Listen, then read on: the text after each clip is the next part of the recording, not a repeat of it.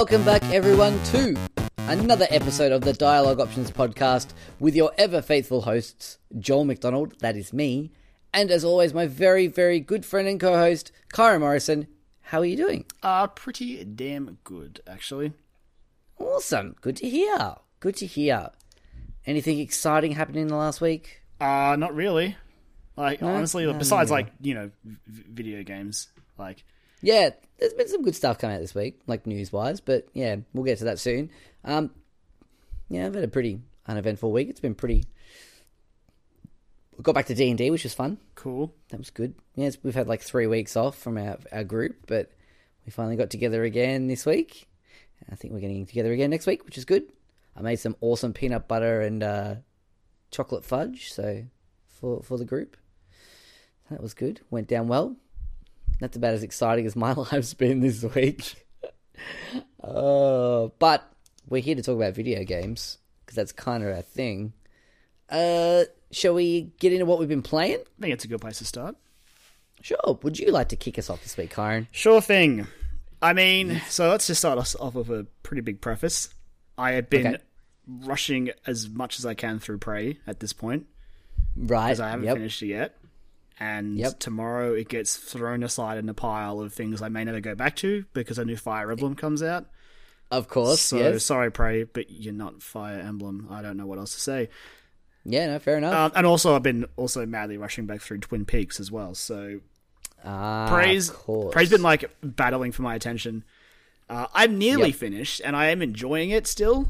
I just keep getting Yep. distracted by side quests as I'm going through Talos, or I'll see like a little room. I'm like, how do I get into that room? And then that leads me on a freaking 1 hour side track around the entire space station, which is meaningful because areas just repopulate with enemies. So Yep, so it's not like you're just like rushing through. Yeah. It's like you still got to plan your way through. And it's not like in other games, like you would clear an area and be like, cool, this is now safe. I declare this area safe. It's like, no, you come back and there'll be new enemies because that's what happens. I actually played the demo. I forgot to say that. I did play the demo of it. And yeah, I get what you mean, like of it being having to carefully trace your way back through areas and stuff like that. I could see how that would be a thing that would happen later on in the game, just from the hours that I played. Yeah, well, I mean, at the point I'm up to, I've got some pretty decent abilities now, which lets me have some more fun, and I've also had some pretty annoying and tough enemies thrown at me as well. Right. So it's constantly keeping me on my toes for the most part. There's an enemy that pops up, some like as you start altering yourself more, there's an enemy that can track you down, and a little timer will pop up saying basically evade or kill this enemy in the next 2.5 minutes, or you know, Jesus. yeah. So that thing basically comes and goes, but basically, I guess how it works is the more you upgrade yourself in a particular way, it can find you easier. So, you know, right. the game gives you plenty to worry about, which is cool. And I'm definitely enjoying it. But Fire Emblem's tomorrow, man. It's got priorities, man. I know. It's the year of priorities. Like, you know, We've all had to, like- Horizon and Nier, just... But Fire Emblem tomorrow. Fire New Emblem. amiibo. Oh, of course, yeah. Going in. No, it's going in hard this weekend. Yes. Yeah, cool. I the one thing that I took away, well, not the one thing, I took away a few things from the demo that I actually really want to play the game now.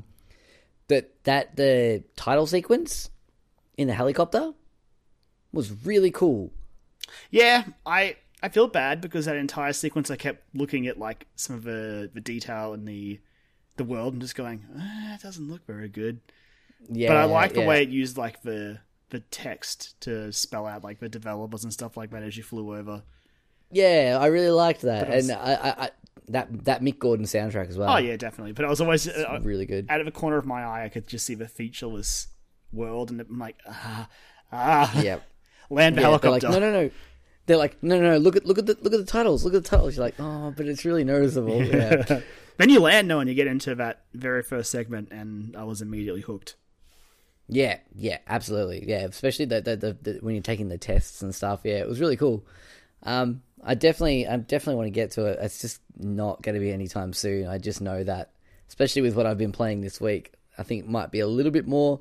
I might have bitten off just a tiny bit more than I thought I could chew. I'm not sure yet, but we'll get to that soon. I mean, I've spent so far my game time is at 55 hours of me just crawling around Talos, just looking at everything and reading everything and finding as many of it like employees as possible, and it's just adding up as time that is not wasted, but oh boy, I didn't think I'd hit 55 hours in this game, that's for sure. Yeah, it definitely didn't seem like the type of game. Like, what's the average length on like a Dishonored game? Like, I think it's like 30 or 40 maybe? I never played Dishonored 2, and I honestly don't remember anything really about Dishonored 1, so I couldn't tell Right. Yeah. But like, Bioshock was like, probably like, maybe 15 hours max, right? If I recall correctly. It wasn't super long. So. Maybe, yeah, it's about the same length as like an Uncharted game, I'd say. Yeah, it's maybe like 18. I mean, you could probably pad it out with some extra stuff. But it feels like there's a lot of extra stuff to be found in Prey, which is cool. Oh, yeah, it's great. Like, yeah, and the whole thing of when you were saying last week about it being like very Metroidvania-esque, I definitely got that. When you walk into the first part when you go into your office and you walk into that area and there's like 9 doors all around the area that are all locked, and I'm like, okay, this is the hub area. I'll be coming back here a lot if I play the full game. I get this. Yeah, I like the way it sort of has that, and you'll stumble across a key card in a room and you're like, all right, cool, I can go into that room now. Or even stuff that's just like blocked up by heavy objects, you've got to upgrade your strength to get into like your leverage abilities and stuff. So yeah, like I do like that aspect to the exploration in that game. Yeah, it's pretty cool. It's neat. I'm surprised. I didn't think I would like it as much as I have. Yeah, no, it's good to hear. Like, Arcane, it sucks. Like, Arcane Studios are doing some great stuff that's just getting pushed aside. Like, just be like bad timing, or, it's a sequel to a game that not many people may have played the first one or anything like that. But like critically, these games are doing really well, and they're doing some really high quality stuff. But yeah, I'd like to see them have a very like commercially popular, because everyone who's played the game as well as like people I watch online as well have been saying, like, who've played Prey, they're like, it's so good, it's a great game. I'm like, that's the tough thing though. Like, if we're talking like critical success, obviously, yeah, it's having no troubles there. Yeah. But financial success comes down to striking that perfect point where everyone can play it, and I do believe this isn't a game for everyone. Right. Yeah, no, that's true. Like, we had that conversation last week about whether or not I would be able to play it. And so I thought I'll give that demo a go, and I was like, all right, no, it's okay. I get the whole, like, the jump scares coming mainly from the music cues. Yeah, boy, they're loud. That, like, I think a patch actually toggled that. Like, I think 1.02 came out this week, and it fixed that up. I saw it mentioned in the patch notes. I'm like, I'm pretty sure that's just the music thing. Because, God, that would be loud sometimes. Just too loud. Oh, yeah. I was playing it on... I usually play, like, when I'm playing games, I usually have the volume up fairly loud. Especially if it's during the day and I'm home by myself. Mistaken, Prey. No, like, I remember you saying that last week, and when the game started, I'm like, I'm just going to turn that most of the way down. Yeah. Yeah, it was a good... I'm glad I had that heads up from you, which is good. I think it was mostly just like an audio balance thing, because like the other stuff, like the sound effects weren't too bad. It just felt like the music was given too much priority. So I think, don't quote me on it, but I'm pretty sure in the 1.02 patch notes I saw something about the music had been toggled. Right, yeah. I wouldn't be surprised, because it punches you in the face. Oh yeah, it is loud. Yeah. They really want you to hear that Mick Gordon score. Like, which is fine. They really want you to hear it. Yeah, I'm totally okay with that. It's really good. And yeah, like, very different, but still had that. I was like, all right, I can still hear that Mick Gordon sound in there from that Doom soundtrack. But obviously, it's a different setting and a different style of game, so you can't just have like crazy fucking awesome metal going. I don't think it would fit very well roaming the Talos. I mean, if I had to choose, I'd probably choose the Prey soundtrack as well, man. Like, okay, that's synth, man. Yeah, it is really nice. Yeah, that first song when you're going through that credit sequence in the helicopter I was like, oh yeah, it's this like weird kind of like, I love it, cyberpunky kind of vibe. I'm like, yeah, I can get behind this. I dig it. Cool. Anything else this week, Karen? Okay, so the next one I've actually played because of Prey. Because obviously Prey, Right. as I was describing it, I have spent a lot of time crawling around that space station just on my own accord. And I was kind of in the mood for, it's like, look, you know what? I need a tight, directed story just to sort of, just to entertain me. Because like Prey wasn't boring me, but I want to be told a story. Tell me a story. You need a palate cleanser every now and then, especially with games like that. Like, yeah, I get that. So I went hunting on the PlayStation Store, which of course there's been a wealth of like really good, cheaper indie sort of games that came out recently. Yeah. And I narrowed it down to a couple and eventually settled on Giant Sparrow's What Remains of Edith Finch. Right. I've been hearing good things. Yes. Well, I can confirm that those good things are correct, and it is definitely worth your time.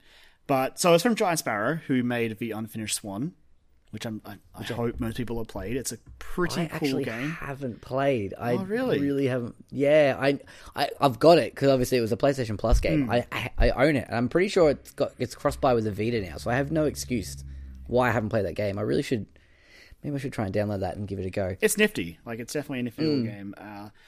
I've seen it and I really liked what I saw. I was like, this is a really cool concept, but yeah, I just never got around to it. Yeah, you can see that they've learned from that game because Edith Finch definitely eclipses it in nearly every way. Right.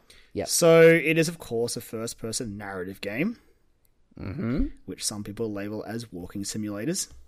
Right. Of course. Which I'm pretty sure I've brought it up in the past. How that title just grates with me a little bit. Like, yeah, I'm sure it's not always meant in such a condescending tone, but it just sounds like it is. It does sound very condescending, I must admit, but it is an efficient way to describe what it is, I guess. It's just that, some people are like, oh, walking simulator. It's like, no, I think we should try and take that back. We need to take it back so it's not so condescending. I don't think it can be done. It just sounds bad. But anyway, that's basically the sort of game it is. There are some other stuff mixed into it that sort of shakes it up a bit, but mostly you'll find yourself walking around like being told a story, which is fine. That's what I was after. Exactly, yeah. So it sort of does it adds a bit of style to it as you're wandering around. Like the dialogue that your character is saying will pop up as actual text in the environment. Cool. Which is nifty, and like you'll walk into it and it'll like scatter and fade away and all that sort of stuff. Which sort of it adds a little bit of flair to it, so you don't feel like, again, not that I have a problem with being told a story in this way, but some people might find just straight walking boring. And having like the text there sort of in the world helps. Sort of like a weird kind of like subtitle option that's within the world. That's cool. I like that. So I don't want to spoil the game's story or like much about it at all, really, because it's one of those games that I think if you're going to try it, you should really go in as blind as you can. Okay. But basically, the general synopsis is it's based around the Finch family and a series of mysterious tales that sort of exist because of them. And whether they're tall tales or truth is really, I think, up to you once you play it. Okay. And it's hard because those are actually the parts of the game shines the most. Because again, as I said, the game is mostly walking, but in these little contained Finch vignettes, you sort of get a glimpse into the life of those characters. You know, okay, you know what? I will say one thing, because it's not exactly a spoiler, because I'm pretty sure the trailer says it. Okay. But basically, the Finch family has a bit of a problem with dying. Right. Yeah, I think that's part of like. I think it was in the trailer. I'm pretty sure. Yeah, it might even be in some of the like press notes and stuff like that have been. I recall a quote like "someone always dies in the end" or something like that. Yeah. So most of the stories revolve around that, and that's kind of what makes it so interesting. There's some really good stuff in there. They're not all wins. There are a couple that I thought a little bit boring and not super interesting, but on the other hand, there's one in particular that I think of which I really enjoyed and can sort of relate to it in a way, not as extreme as the game has it, but yeah, it's a really interesting little game, Joel. Only a couple of hours long, so it's definitely on my radar. It's definitely something I think I haven't got to the point in the game that I've been playing this week yet where I do need a palate cleanser, but it might be on the cards. I'm not sure. It's either that or I go and drop $75 on Mario Kart, but we'll see. Well, I definitely, it's something I want to pick up. The argument there is, I guess, like $75 versus $30. Yeah, exactly. That's true. Yeah, but I mean, it's definitely something. I remember seeing that first trailer and going, huh, and then hearing it was by the guys from Unfinished Swan. I was like, oh, okay. There's also a very cool moment that actually ties Edith Finch into the Unfinished Swan. So, which is cool. Also very cool, which I really like. That's awesome. I guess going back to like you saying about like the Finch family having a problem with dying and all that sort of stuff. I mean, the title, I guess, is called "What Remains of Edith Finch." Yeah. So I guess that's you could kind of maybe argue that it's there in front of you, but I don't know. I that's about as much as I know about the game. Like I would say that's where you should keep it at, really. Yeah, that's what I'm trying to keep it at the moment, and it's been good. Like all the content that I've been. Well, the Frame Trap episode from Easy Allies, I did skip through quite a bit of. Oh, cool! So you skipped the Edith Finch stuff in that, though? Yeah, I did because I think it was just after you told me that you'd played it and you said you were really enjoying it, and I got to that when they were saying, "Oh, cool, we're gonna do." I think you'd said as well, "Be careful with Frame Trap this week." Yeah, like and I said, "Yep." They do. I'll skip through. They did preface it, but yeah, they do spoil a couple of things. So you did the right thing by steering clear of it. Yeah, I did skip through, so I definitely want to get to it. I think it's intriguing me. So, and I do need I haven't had a good little indie game, like nice tight little indie game for a while. Yeah, like narrative based one. Which, I mean, I've been playing. I played a bit more Strafe and stuff, but like that's not narrative. I was also say it's not all. Like nice air quotes. Like no, it's not. It's good to de-stress. It's fun, like it's good. It's good and it's fun, and I really enjoy it. But it's not the type of game that you're trying to classify here. It's with good reason. They're both different interpretations of nice. Yeah, exactly. They're both indie games, but that's about where the similarities end. Yeah, But no, definitely, I definitely recommend Edith Finch. It's very interesting. I'd love to talk about it more, but spoilers, unfortunately. Yeah. And yeah, this game definitely benefits from going in as blind as you can. Maybe I will pick it up in the next couple of weeks, and we'll sort of have a bit of we'll go in hard on it. Bit of back and forth in a couple of weeks or something. Yeah, we'll have a bit of a chat about it. We'll see how we go. Yeah, I mean, because a couple of the stories, man, they get kind of real, and then there's some other stuff that is like so fantastical that I was like, I didn't think I'd be doing this when I came into this game. This never occurred to me. You saying that though, that's what gets me excited, because I like watching things or listening to things or playing things that do make me feel something. Like I've spoken about it before, but you've seen it now actually. Your Name. Yes, I saw it. Every time I think about that movie, like it gives me chills, or it makes me emotional, Kyron, every time I think about it. And I just have to listen to Joel. Welcome to anime. I know, right? But like that one in particular, I don't know, just got me really good because it's so simple. It's nothing overly complex, and it's just very well done. And the music as well. Like I just have to listen to Sparkle, which is the song that plays. Okay, I'm going to preface this here. If you want to watch Your Name, stop listening now. Skip ahead about 30 seconds to a minute, and then you'll be fine, okay? Stop listening now. But Sparkle, the song that plays during the when they meet on top of the crater. Yeah. Yeah, that song, every time. Like, I was driving home from Bendigo one night in the car by myself, and I was almost home. I knew my wife was going to be home. I was almost there. That song came on just randomly on my Spotify from my playlist I have. And, like, I welled up. I started to get teary at that song. And so I love things that can hit me with such an emotional resonance. And so that's you saying that has pushed that game to the top of my priority list now almost. Anime that makes you real, man. Like I'm still reeling from the last 2 episodes of Attack on Titan. Yeah. Even though I knew what happened was coming for so long. Like, I need to catch up in that, actually. seeing it play out in anime form with the amazing soundtrack and accompanying visuals. Oh, still feeling the betrayal. I need to catch up in that, but I love that every like Monday or Tuesday in our group chat, you're always just like, Attack on Titan was good this week, guys, and that's it. And then we go through.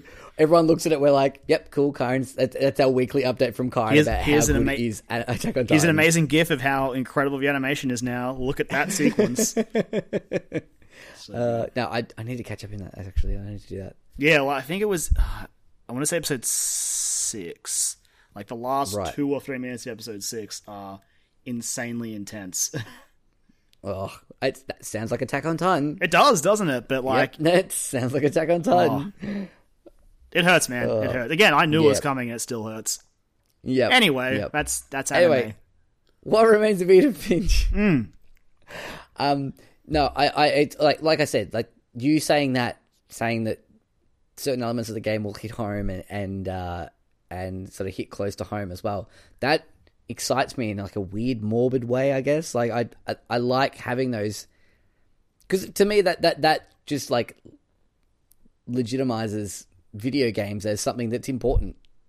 People can get something like this out of it that normally people like would look at video games and go, they're just for kids. It's, Mario and Sonic and all that kind of stuff. It's like, no, there are people out there that are making stories and making things that are important, do need to be told for whatever reason, and that's fucking cool. I love that. Yeah, and just how different each of the vignettes is. Oh, I just want to say so much. Oh, okay. No, I'm gonna get it. I'm gonna get it in the next couple. Right. Maybe even I'll get it this week. Actually, that's not. I might. Leave it with me, Kyron. But anyway, that's what I've been playing this week. Cool. But how about you, Joel? What have you been playing? Even though I know the answer to this already. Yes. So, Kyron, I've finally got around. Now I've got Persona out of the way. Not that I was trying to rush through it or push it through or anything like that. But it's done. Like my first playthrough, anyway, is done, and I need a bit of a breather from it, just to sort of process it all and let it all sink in. But I will go back to it. I finished it, and then the next day Ash finished it, so I watched the end again. Basically, the last like 2 or 3 hours I watched again, which I was totally okay with. Oh yeah. I even played tonight. I was DJing a set at my work, and I even dropped "Wake Up, Get Up, Get Out" there during the set, and no one in the venue knew what it was except for one girl that I work with, who I had like basically worked with her the other night and nerded out about Persona and was like, this and then these are the characters, and then this is the whole and then like started going down that rabbit hole of telling her about everything, and I was playing some of the music, and when she came in, she's like, "Oh, you're gonna play some Persona songs?" And I'm like, "Actually, I do have one on my USB to play," and so I decided I'd play it. But apart from that, now it's out of the way. I've borrowed a copy of Horizon Zero Dawn off our very good friend Liam Gordes, who was very generous enough. He's not playing it at the moment because he's very, very busy. If you're in Melbourne and you can get a booking, go and check out Holy Moly Golf Club. It's a mini golf bar. What more do I need to say? I've been. It's fucking incredible. Like it's actually insane how cool that place is. But he works there, so he's been very flat out. They've been doing very well. And he mentioned that he had a copy of Horizon Zero Dawn that was just gathering dust, and he said, "Do you want to borrow it?" I said, "Yes, please. I actually really want to play that." So I've played maybe like 6 or 7 hours, I'd say. Actually, probably more than that now. I don't know. I've played quite a bit of it. Still only scratched the surface, because there is a lot to this game. I knew that I'd heard that there was a lot to it, and I'm going to not talk about it much because I know you want to play it. It's sitting there the second I finish. Yeah. I guess now Fire Emblem. That's it. Yeah. Once I finish Fire Emblem, Horizon is next. Yeah, it's really good. I was wondering whether or not it was going to be overhyped for me, because it's been like 3 months now since it came out. 2 months since it came out. And you have played Zelda as well. Exactly. So there's all these comparisons going around and all this sort of stuff, and I was worried that I wasn't going to enjoy it as much. Half an hour in, or like the first hour, I was like, "No, I'm in. I'm totally in on this. It's great. I'm not comparing it whatsoever to Zelda. I still think Zelda is an amazing game. I think from what I've played of Horizon, it's an amazing game. The only problem I'm going to have when I play it is, and it's not even, it's not Horizon specifically, it's going forward every single game, but it's open world, but I can't climb everything. Get back to the drawing board and let me climb everything. Yep. Well, look, I must admit, you can like Skyrim horse your way around the place. Not that sort of fun. Like, I know. It's not an obvious freaking Skyrim climbing. So, yeah. It's just running into slopes around. And jumping. Yeah, basically, and just jumping and like just clipping your way up the hills. Yeah, it's not so much clipping. I actually think like the way that the rocks are, it doesn't feel like you're clipping up. There's only a couple times where I'm like, oh, I was jumping on nothing then. Like, but most of the time I'm like Aloy's feet are landing on something and I'm jumping from that point to the next point. So like it gets a pass there, I guess. But like the game is really good. Like it starts off like as you're Aloy as a young kid. Some stuff happens.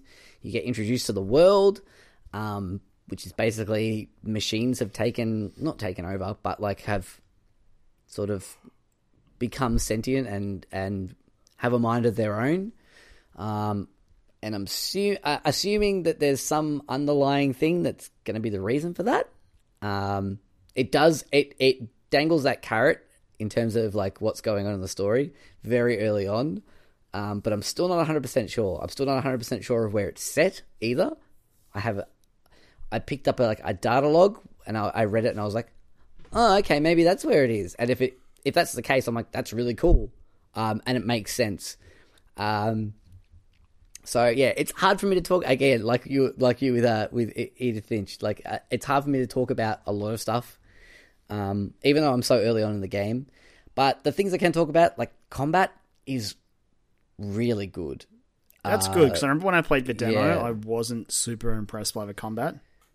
It's more so like the game gives. I guess probably going back to Prey as well. The game gives you so many ways to deal with things. It's like, all right, like you'll be walking along and you'll see like a machine over in the distance, and you go, all right, cool. Open up my focus, like scan it, and go, all right, it's a I don't know, a scrapper, all right, and it'll like in the focus little thing, it'll like give you a bit of a rundown about what it's weak to at certain points as well, like certain components and elements of the machines are weak to different things. So like that really goes, all right, cool. How am I going to attack this situation? It looks like there's some watches around as well, which are like other little machines.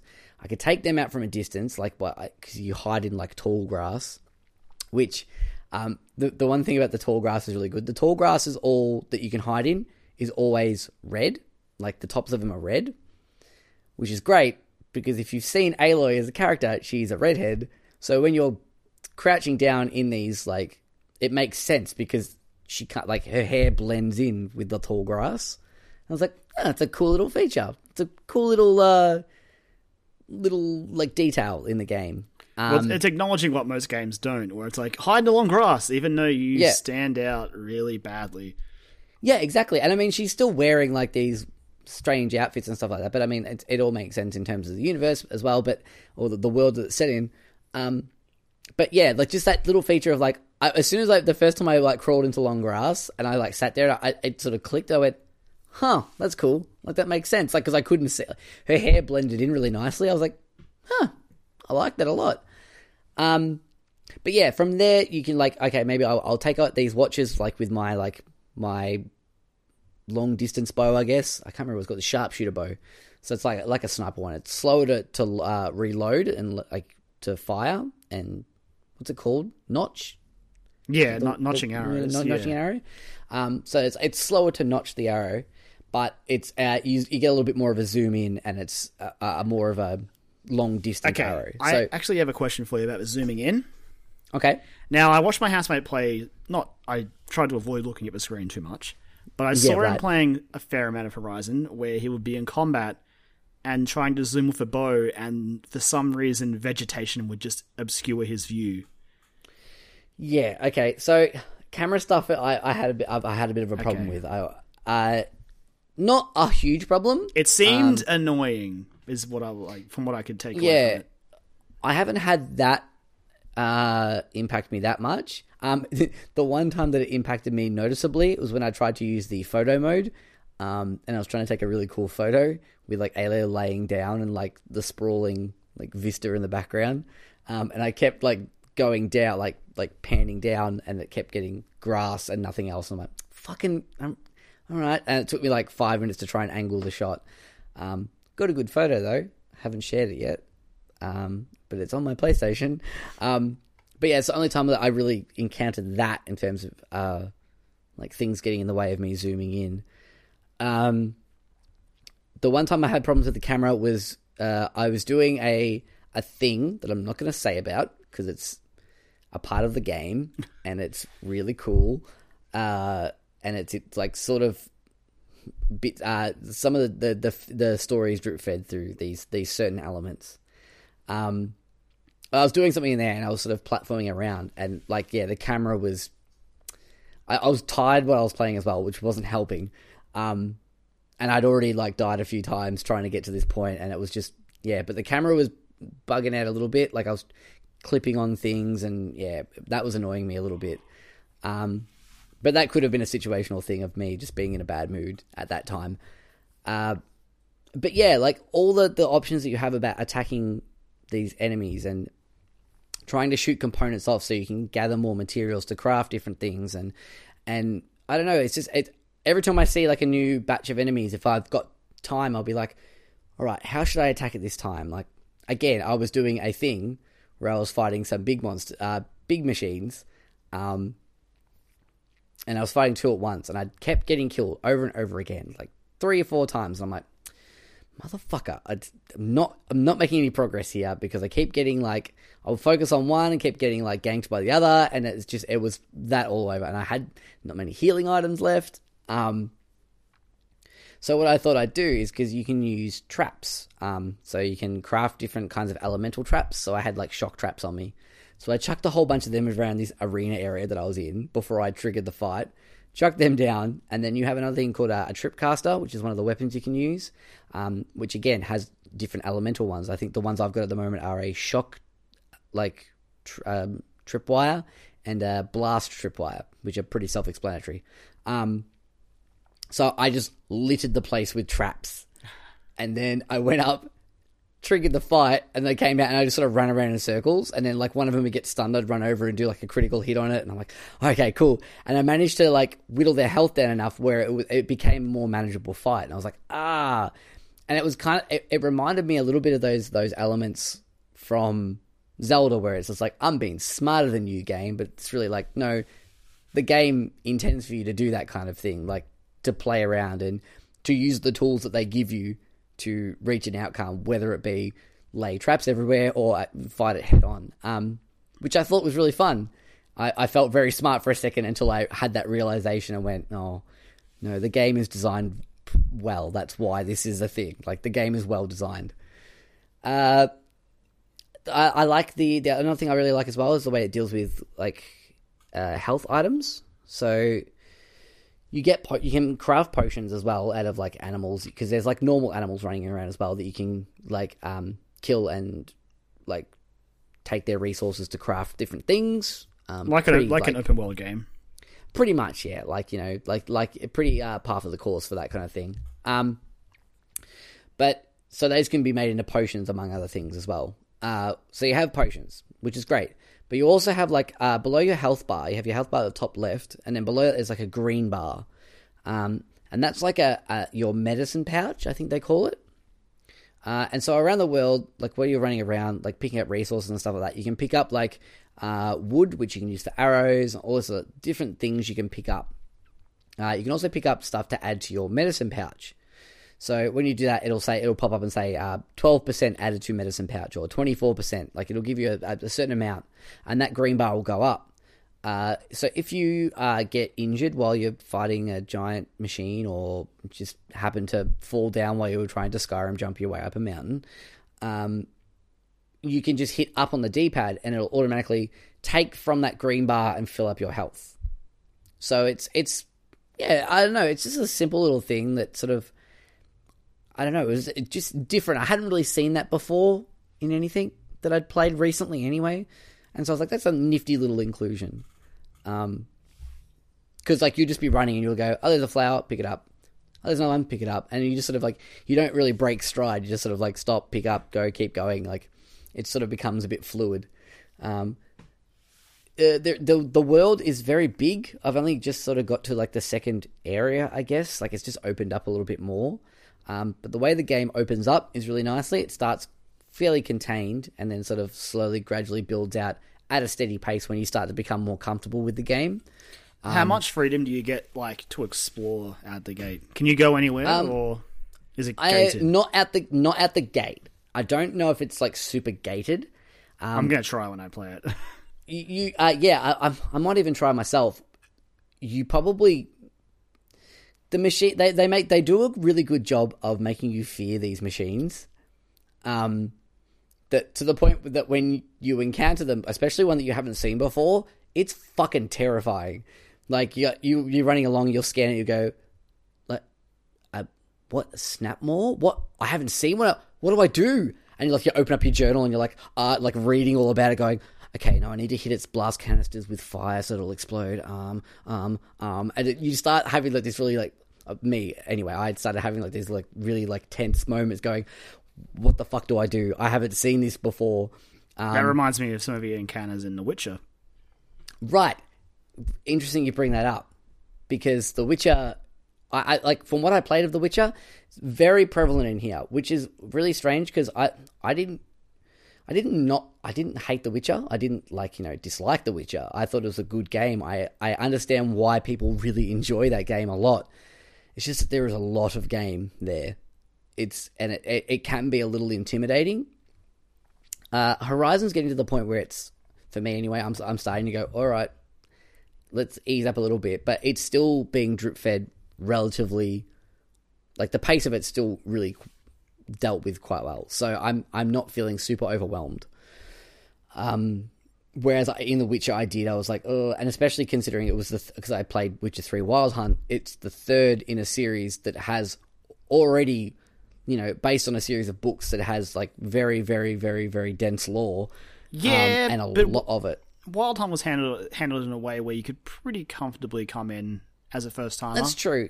No, yeah, you're not wrong. I don't know. I still felt a little overwhelmed with it as well. And again, I still really enjoyed the game. From what I played of it, I was just like, I don't know if I can keep playing. I got to a point where I was like, no, I'm good. Like, I've experienced this game now. Like, I'm not super invested in like wanting to see what happens next. Which may seem a little blasphemous to some people. I don't know, but I don't know. That's what I felt. Yeah, and I've heard that. I just, well, maybe I'll have an opportunity to. That's not going to happen. Experience it. That's another 100-hour game, Joel. yeah. But yeah, so Horizon comes out with, there's a lot of lore. It builds the world quite well, but I guess it has the added advantage of being the first in a new franchise. So they can sort of set up all this stuff. And the way that they deal it out is pretty good. I actually quite like it. There's obviously, your typical fare of like hologram data logs and like audio data logs and text data logs and all that sort of stuff. Open world game. Littered around the world. Again, yeah, like an open world game. But the difference between like me with other games and this one is I'm actually like finding myself reading a lot of the stuff, because I'm at that point where I still don't know what's going on. Like, I still don't know what happened to the world to get to this point, and I want to know, because they sort of don't. I guess the people that are inhabiting the world at that time, they don't know really, which is why Aloy is such an important character and an interesting character, because she's discovering all these things, and that the world that she lives in, there's a bigger meaning behind it. And so she's discovering that the same time you are as the player of her, if that makes sense.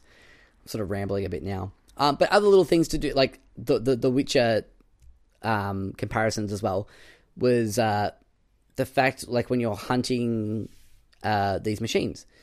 So you can go into your focus, and like I said, you can see a little bits and pieces about the certain enemy that you've highlighted. You can also hit R1, and it will highlight their walking track. So they'll obviously their cycle that they're on.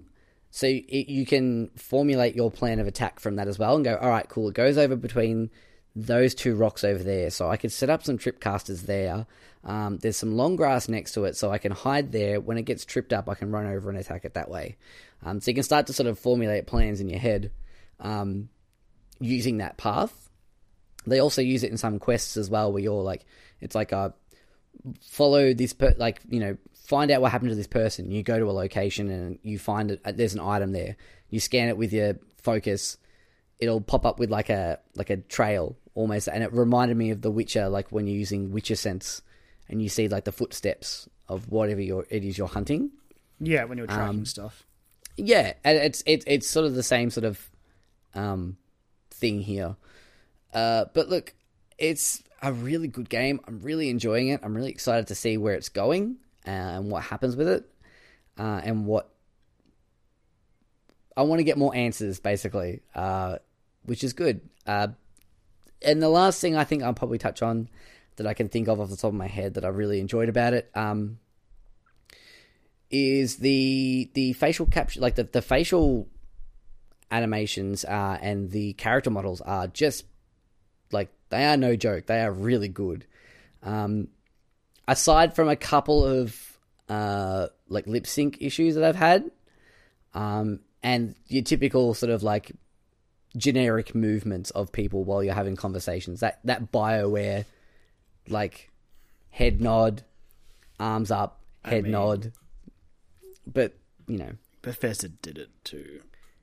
Oh, Bethesda yeah, still like, do it. yeah, of course, like, absolutely. And I'm not saying that it's making me go, this game sucks now, because it's not, because I'm also just like making sure we're not just singling out BioWare here. Oh, no. That's just the first one that comes to memory, like, just because I'd played Mass Effect recently.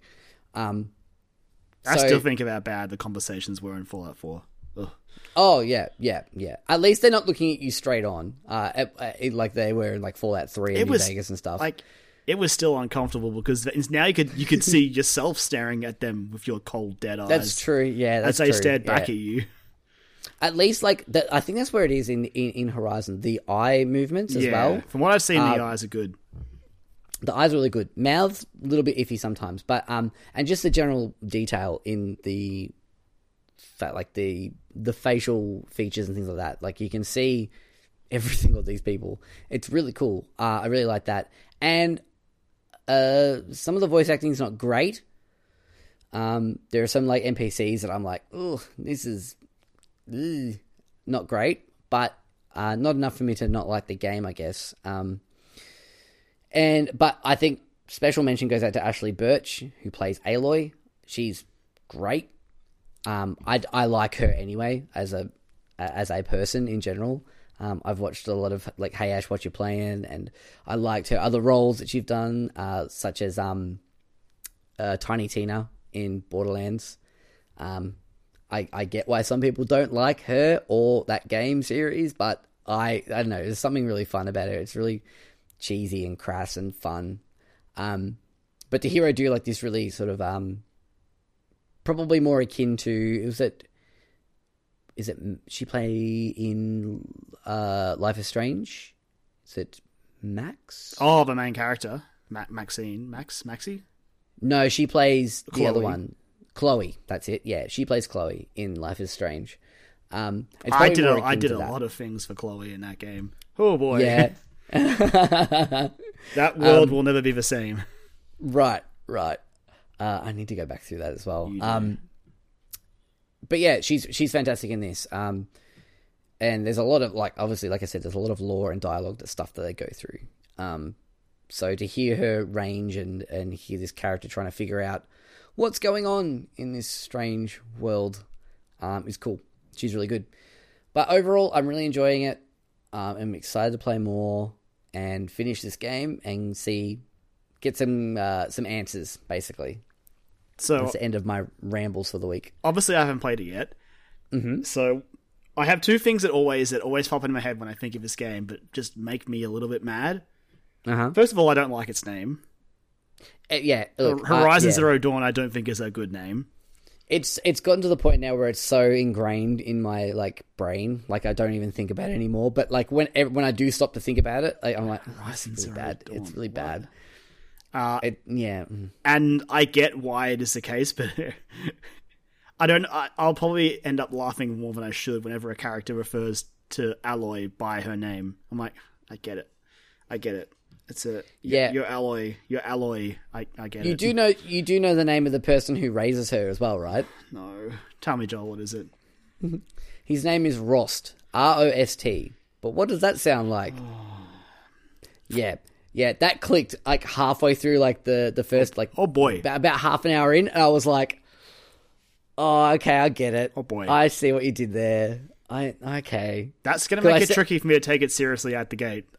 I said it out loud, and that's when it clicked. I was like, Rost. Oh, God damn it. So, yeah, look, it's not a perfect game, but it is still very good. It is very good. I'm very impressed with what Guerrilla Games have come out with. I mean, these are the guys that made the Killzone games, which were serviceable. Hey, man, Killzone 2 is still one of my favorite shooters. I just really enjoy they're Killzone good. 2. They're good, but for them to sort of go, all right, we're doing an open world, new IP in a weird, slightly mechanical, but not really, but medieval, but not really, but fantasy, but not really, and all these different things going on, and so far it works. It works really well. All the combat is really great. I enjoy running around places. That's one other thing that's really cool as well. So obviously getting around, comparing it to other open world games, especially things like Zelda, in those games you have ways of getting around, whether it be by cars or horses or things like that. In this you get a feature to override some of the machines. And there's one of the machines is called a strider, which is basically a horse. It's a horse. So what you do is you sneak up on it, you override it, and then that becomes your mount for the time. So basically that's the way that you tame horses. And I'm like, that's cool. It's in context, and it's really cool. It's really fun sneaking up and then doing the little thing and then jumping on. The other cool thing about it is as well, while you're on that horse or that strider has its abilities that it has as a normal strider.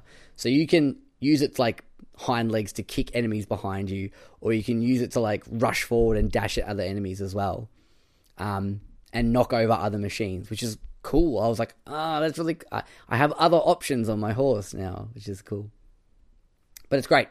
I'm sure everyone's already heard that by now, that it's a really good game and it's worth playing. But I mean, if you have a PS4, you probably should get this game, or at least try it out, because it's very impressive and very fun, and it's a new IP, a new successful IP, I think, as well. Interested to see what Guerrilla's going to come out with next, which will be Horizon 2. Horizon 2 is what Guerrilla's going to come out with next. Horizon 1 Dawn. I don't know. If that was for some reason the name of the game, I wouldn't play it. Out of principle, I wouldn't play that game. Yeah, I'd have to second guess my my commitment to it. Especially I probably would have finished Horizon Zero Dawn by then. I'd be like, oh, you made a good game, but you just fucked it up here, haven't you? Can we not do that? Just get someone else to name your games. It's fine. We won't judge you. I don't even know the reason. I get why some games have weird. Prey. It's it's based off another IP, another franchise that was supposed to have a sequel but got cancelled. But then this game came out and has nothing to do with it. It's just name.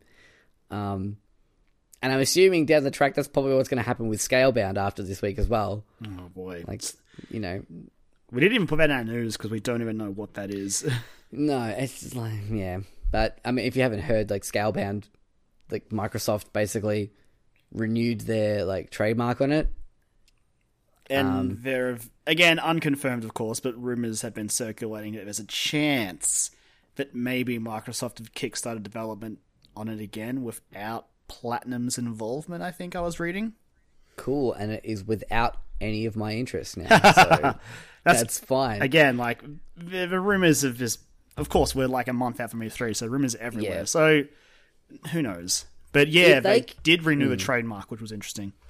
If they came out the gate at E3 and were like, Microsoft, one of their big flagpole, like tentpole titles that they were going to talk about, were like, hey, it's Scalebound, guys! And it was like, I have questions. Like that, could you imagine? I mean, I could sort of, but I don't know. Like, as people are saying, it's very easily possible that Microsoft just doesn't want someone else to use that title. It's like, no, this is our title. So. I mean, it's a cool title. I mean, unlike Horizon Zero Dawn, but call that like Metal. No, I've got nothing. Don't do that. Don't. It's hard to name games. I take it back, Gorilla. I take it back. It's hard to name games. I was trying to think all this time about what I would have called Horizon Zero Dawn instead of Horizon Zero Dawn, and I have nothing. I mean, honestly, I think part of me would have just preferred either just Horizon or even just Zero Dawn. I just think it's a combination, like Horizon Zero Dawn. I don't know. I think I have a bit of Stockholm Syndrome with it now, where I'm just like, I'm okay with it. Like, I think I'm okay with it now. Like, I like it, because I've just heard it so much, and it's just been ingrained into my head, so I'm like, I'm okay with it now. It's fine. Anyway, but yeah, Horizon Zero Dawn, that's all I played this week, and the pre-demo, but we talked about that. So, yes, hopefully, maybe next week I'll have played What Remains of Edith Finch, and maybe I'm not playing Horizon this week. No, it's not happening, Kyrie. Don't. It's just Fire Emblem. It's just non-stop Fire Emblem all week this week. Sorry, Horizon. I'll just finish. I'll be finishing Horizon. You'll be like, "Oh, I've just started," and I'm like, "Oh, Kyrie, it's gonna happen at this point. You got some things." Unless I just play Nier first. Oh yeah. See, I'm still contemplating that too. Anyway, oh boy, let's get into some news, Kyron. Sure thing. Some sweet, tasty news. I don't know where that came from. Let's move on with that. It's out there now, Joel. It's just there. It is, and now that we've let it dwell, like, you just can't edit it out. It's just I can't edit it out. It's part of it now. It's part of it. It's a part of us. It is. Anyway, speaking of The Witcher, as we were mentioning before, Netflix is apparently developing and producing a Witcher TV series. So, there are a few things about this that are interesting. It's not going to be based around any of the games. Correct. Like, at all, is it? Correct. Nothing. It's going to be based more so on the book series by... where is his name? Sound of what's bottom. Good luck pronouncing it. I'm leaving that to you. Andrzej Sapkowski? Sure. Sapkowski? Anyway, I gave it a red hot go. Anyway, he wrote 8 novels in the series so far. He's going to be a creative consultant on the series. Yeah, it's pretty cool. Regardless of the fact that Andreas, I'm assuming that's how you pronounce it, Andreas. Anyway, it's gonna kill me now. It's gonna haunt you. He's been sort of in the public eye recently for saying that he thinks that the Witcher game series has been sort of detrimental to his book sales. But you had an interesting point before about like whether or not he seemed to think that his books influenced the popularity of the games and not the other way around. And you were saying before that seems highly unlikely. I would argue it's unlikely. As I was saying to you, like, I'm sure if I asked most of the people I know who played The Witcher and were like, "Oh, do you know this was based off a series of books?" They would probably be like, "Huh? Yeah, this is the third Witcher game." I'm like, "Yeah, but there's like 8 books." They're like, "Oh, yep, cool." But it's like that when Game of Thrones first started like skyrocketing with popularity, when lots of people started watching it, like more than people that were just sort of into that thing or into the books. People were like, "Oh, Game of Thrones," and everyone's like, "Yeah, there's like 4 books already." Like, everyone's like, "What?" It's like, "Yeah, it's a book series." come on, guys, catch up. Like, I was one of those people. I was like, And oh, how okay. that was back in the days when we used to say, read the books. Yeah, exactly. But now it's watch for TV show, because who knows if those books will finish. God damn it, Jordan. But yeah, but that's an example of that happening right there, like, of people going, what? Lots of people didn't realize that Game of Thrones, and I'm sure there are still people that fucking love Game of Thrones that maybe not realize that there is a book series out there, or maybe just aren't interested in reading the books, which is fair enough as well. Yeah. I know I'm one of them. Like, I enjoy it. It took me a while to get into Game of Thrones. Like, I didn't avoid it, but I just wasn't super interested in watching it. And then I sort of got to the point of season 1 where I was like, all right, I'm in. Okay, I get it now. And then I watched the rest of it. But, like, yeah, I have no intention of reading the books. My wife tried to, and she was like, there's too much going on. Books are good. Yeah, I don't doubt that at all. But yeah, this is cool. I mean, like, Netflix have been producing some pretty good stuff lately, especially with, like, existing licenses and things like that. So I'd be interested to see. Like, it could be the Game of Thrones for when Game of Thrones finishes that we get.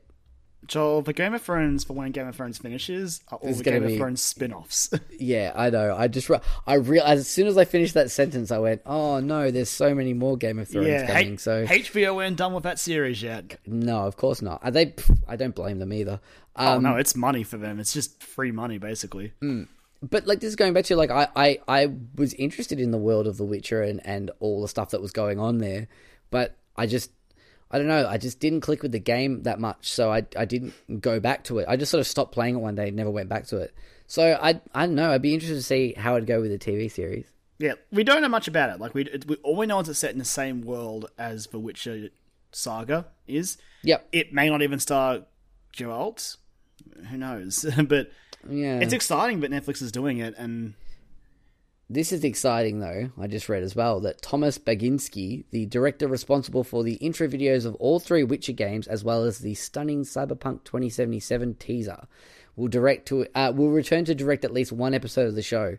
That's awesome, because that Cyberpunk trailer and those 3 intro movies are fucking awesome. They are awesome. I think the first time I was ever, like, introduced to the Witcher series was your housemate was showing me the intro video to Witcher 2 on the ship. It's a good intro. Oh boy, that's we watched it again recently. We were watching, like, top 100 video game trailers, and that was one of them. We were like, "Yep, absolutely, that is one of the best trailers." It's an intro video, but still, it was released as a trailer, though. I'm pretty sure. Yeah, I think you're right. It's the loophole. Yeah, because is the intro for 3? Was that the Banshee one? Or was that just another trailer? The intro for the do you mean the vampire one in the barn? Oh, the vampire one, yeah, sorry. No, that was just a trailer. The intro for 3 was the one with Geralt picking up Yennefer's little crow skull thing, I'm pretty sure. And having that flash as to what happened before he got there. Right, of course, yeah. And then culminated in him, yeah. I think it's been a while since I played Witcher 3. I'm pretty sure that was the CG opening. And the trailer was the vampire thing in the barn, which was an amazing trailer. Really fucking good. So yeah, I'm excited because, like, the characters and the stuff that happens in The Witcher is really cool. I don't know, I never really got into the game. It's nothing against the game whatsoever. I totally get why people love it. I sort of don't get why I didn't. Joel, I guess I just didn't click with me. Joel, we know why. It's not because of that. You hate fantasy, Joel. It's not because of that. Like, it's not because of that. It might be a little because of that. I'm not sure. Why? Jeez, Joel, you seem pretty excited about Cyberpunk. Karen, I am very excited about Cyberpunk, and I'm probably going to fucking love Cyberpunk because it's not fantasy. I don't hate it, and I don't, and I've defended myself so many times here, but I get why people love it, and I'm not trying to take away from anyone, but I just go, you suck because you like fantasy. It sounds like that's what you're doing, Joel, I'm pretty sure. If that was the case, Kyra, we wouldn't be friends and this podcast wouldn't exist. And I would be a very lonely person because most of my friends would not like me. So, yeah, it's true. It's, yeah, I mean, oh boy. But yeah, it's exciting. I hope it's good. I'm looking forward to it. I hope it's good. I mean, Netflix has tried with some, like, they have made some hits, but there's plenty of misses there as well. So. That's very true. Yeah, no, they seem to be having a good run at the moment, though. Has anyone watched Marco Polo, really? Well... And what's the other one? The Last Kingdom or something? Yeah, there's a couple of things. But then for every one of those, you've got something like, you've got a Stranger Things, you've got a Master of None, you've got... I'm also thinking, like, Narcos. I think Netflix could position this as sort of like their Game of Thrones, and that's more the part I was think looking so, at. Yeah. Absolutely. I think that's definitely what's going to be... That's definitely what's going to happen here. And if it's already with a name like The Witcher, which a lot of people are already familiar with. That's going to be interesting. How crazy the story of The Witcher is, like, from like a series of novels that I'm pretty sure had to get... Did they have to get translated into English? I'm pretty sure they did. I think so. To like, yeah, to like a series of like games that like got better over time, and now in like a TV, like a Netflix series, like crazy. Yeah, absolutely. Like it's what a time cool, to be alive. What a time to be alive, indeed.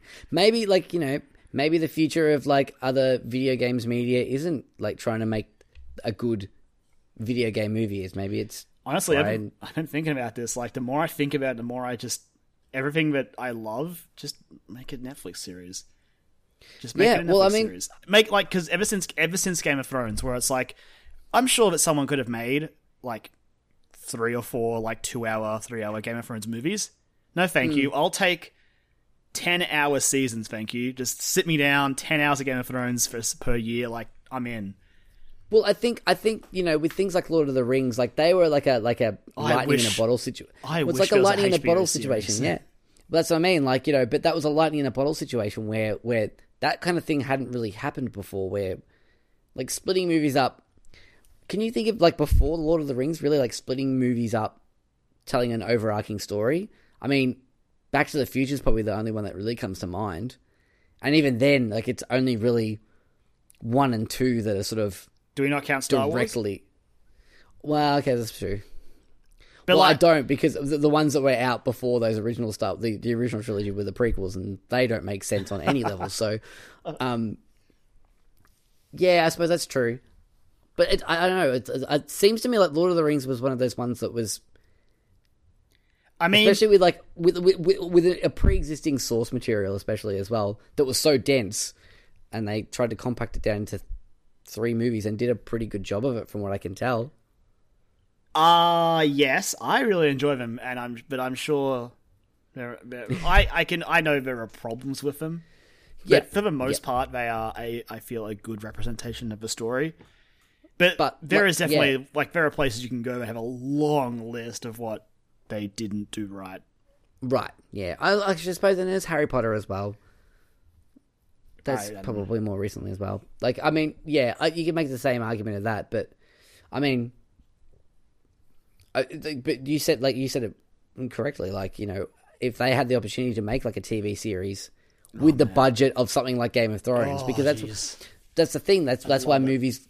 That's why making those like those movies as movies was such a popular idea, is because you could get away with spending a lot more back then on a movie.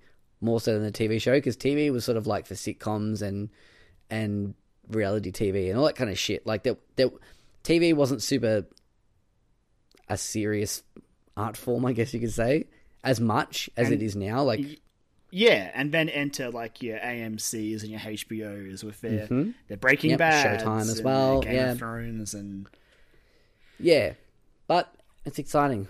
It is. There's no idea when it's going to happen. It's cool though. I one day dream that we'll get the Lord of the Rings told across like a 30-hour TV show. That'd be amazing. I would watch that. Cool. As much as I love having 12 hours of movies to watch, I would happily take 30 hours of Lord of the Rings. Just give it to me. Like, oh Jesus, hook it straight into me. Oh, Karen. All right, so on to our next news story. Speaking of things that I just don't like, Sonic Forces released a new trailer this week, Kyron. So that mysterious third Sonic that was in shadows at one point, and like we can't see that mysterious Sonic. Apparently, it's a custom Sonic. You can make your own Sonic now. Player avatar. Yep. It'll be a custom hero. Yeah, that's nice. So, I didn't think of this as anything. I thought this was pretty like naff until I was talking to you before we started recording, and I kind of get it now. Open up Google. Anyone who's open up Google, type in your name and the hedgehog, and I'm sure something will pop up. Yep. It's true. Like we tried it the other night while we were waiting for an Overwatch match. Yeah, so I get it. Like, there's obviously there is a market for people who want a custom Sonic avatar creator. This is such a smart move by Sega. Like, yeah, I don't have much interest in the Sonic games, and mostly the games are also kind of panned. But the fans they do have that will buy up this game are gonna love this. They're so absolutely clever. Such a good idea. I didn't even think of that until you mentioned that to me before, and I went, actually, you're not wrong. I guess that's the reason why we got things like Sonic Dreams Collection. Yeah, way, oh God. Really? Like, I mean, harrowing stuff. Like Sonic OC. that's yeah, like that kind of shit is like that was obviously made as a bit of a joke, I would assume, but there were a lot of people that I would be surprised if they latched onto that as like, this is the closest we're going to get until now. So it's cool. There's a little trailer that shows it off as well. Sort of shows you like the customization options you'll have. So there's different animal types you can pick as well. So you can be a wolf, a rabbit, cat, dog, bear, bird, or hedgehog. Can you be and Tails? They've all got different. Well, I guess if you made your own Tails, can you? Yeah, so can you just like make a Sonic character? I'm surely. My avatar is Knuckles. Can I make Big the Cat? Oh God, no one wants Big the Cat. With my Froggy. With your Froggy, no one wants Big the Cat. Big the Cat is so hilarious. Forget Big the Cat. Never happened. I can't. I can never unsee Big the Cat, especially after seeing Sonic Dreams Collection. Oh Jesus. So yeah, you'll have different different items to customize their looks and their different accessories and different. There's a gadget powered by Wispons, which are an evolution of Sonic Color's color powers, according to the article on Eurogamer. Yeah, like I think you hit the nail on the head there, Kyron. That there is a very hardcore market out there that will fucking go nuts for this. I mean, here's the thing. We can talk about all we want, but this exact same strategy got me to buy the last two Dragon Ball Z games. That's very true. You are not wrong there. Just make your avatar and fight alongside the heroes. Basically, that's what Sonic's doing. It's like, make your character and be a hero with Sonic. Like, it's genius. Yeah, no, you're not wrong. Like, I'm just trying to think of something that I like so much that if they told me I got to do that, I'd be totally in on. I can't think of anything off the top of my head, but like, yeah, I get it. Like being in love with a franchise or something so much that you get to be a part of it in your own little sort of like strange way, like, and you get to like be cool alongside those heroes. Yeah, like it's a very clever idea. Yeah, that's cool. I'm a little I think it's a little less dumb than I thought it was originally. So I think it's cool. Still not going to buy the game. Oh no, I'll wait for the Game Grumps. Let's play. Yeah, absolutely. Just full watch of Game Grumps playing Sonic Forces. Can't wait to see their avatar. It's going to be an abomination. Oh, it's gonna, and whatever it's called. Like, yeah. God damn. Oh, jeez. Man, I want to watch that Sonic Boom playthrough again because it is so funny. Just the fact they skipped an entire area. There's like highlights you can watch. Like sometimes I'll just chuck them on for the sake of it. Actually, that's so funny. I might even do that. Yeah, it's really good. If you've never seen Game Grumps, well, you should rectify that because Game Grumps are hilarious. But they did a playthrough of like a full, well, quote unquote, full playthrough of Sonic Boom, Rise of Lyric, I think it's called, the game. Before it gets patched as well. Yeah, before it was patched. Well, finished even. Well. And yeah, it's just, it was garbage. It's like a flaming pile of trash. So funny though. It's so funny. It is definitely worth a watch. It is probably the best way to experience that game, for what I can tell. I would say so, yeah. Anyway, that's cool. Good work, Sega. Like, Yeah. Smart move. Listening to their fans, I guess, that's what they've been doing lately. They've been doing a pretty good job of that. Like, things like their, the Sonic the Hedgehog Twitter account and things like that. That's been, listening to their fans and interacting with them. Every step they take, I began to believe a little bit more that, not for me, but like for people who like Sonic games, Sonic Forces could be good. Yeah, that's what I hear as well. Like, a lot of people who are into Sonic that I either watch online or something like that are sort of going, looks okay, like, could be fun. I mean, obviously everyone's still going nuts for Sonic Mania at the moment. I'm excited for Sonic Mania. I don't play Sonic games. Not since the Genesis or whatever it was. All right, Kyron, I was talking to you about this before, and I'm going to make it official here. I'm going to get Sonic Forces. No. Oh boy, you nearly committed. Committed to Sonic Forces. Whoa! Backtrack that one. I'm going to get Sonic Mania when it comes out, and I'm going to see whether it was just a case of me being a dumb kid and not knowing how to video game, and whether or not 15 odd years, 20 odd years of video game playing will have had an impact on me, and maybe I'll get 2D Sonic now. But I'll have a report on that later on in the year when it comes out. I'll get it for my Switch. I'm getting it for my Switch. Yeah, ironically so. But hey man, Sega bowed out. This is the fate they got. They did. They lost. They lost the console wars. They lost pretty hard. Anyway, speaking of Nintendo card, should we move on to our next story? Yes. Ooh, exciting. So we had a Nintendo Direct this week. It was like a super surprise one as well. Yeah, it was like, I think like Monday or Tuesday, like, oh yeah, by the way, Thursday we're having a Nintendo Direct. So, okay. All right. It's like, so, but it's pretty good. It's continuing their trend, Nintendo's trend of like getting all this shit out of the way before E3, which is making me even more excited for whatever they're going to have, whatever they have up their sleeve. Trying to keep in check.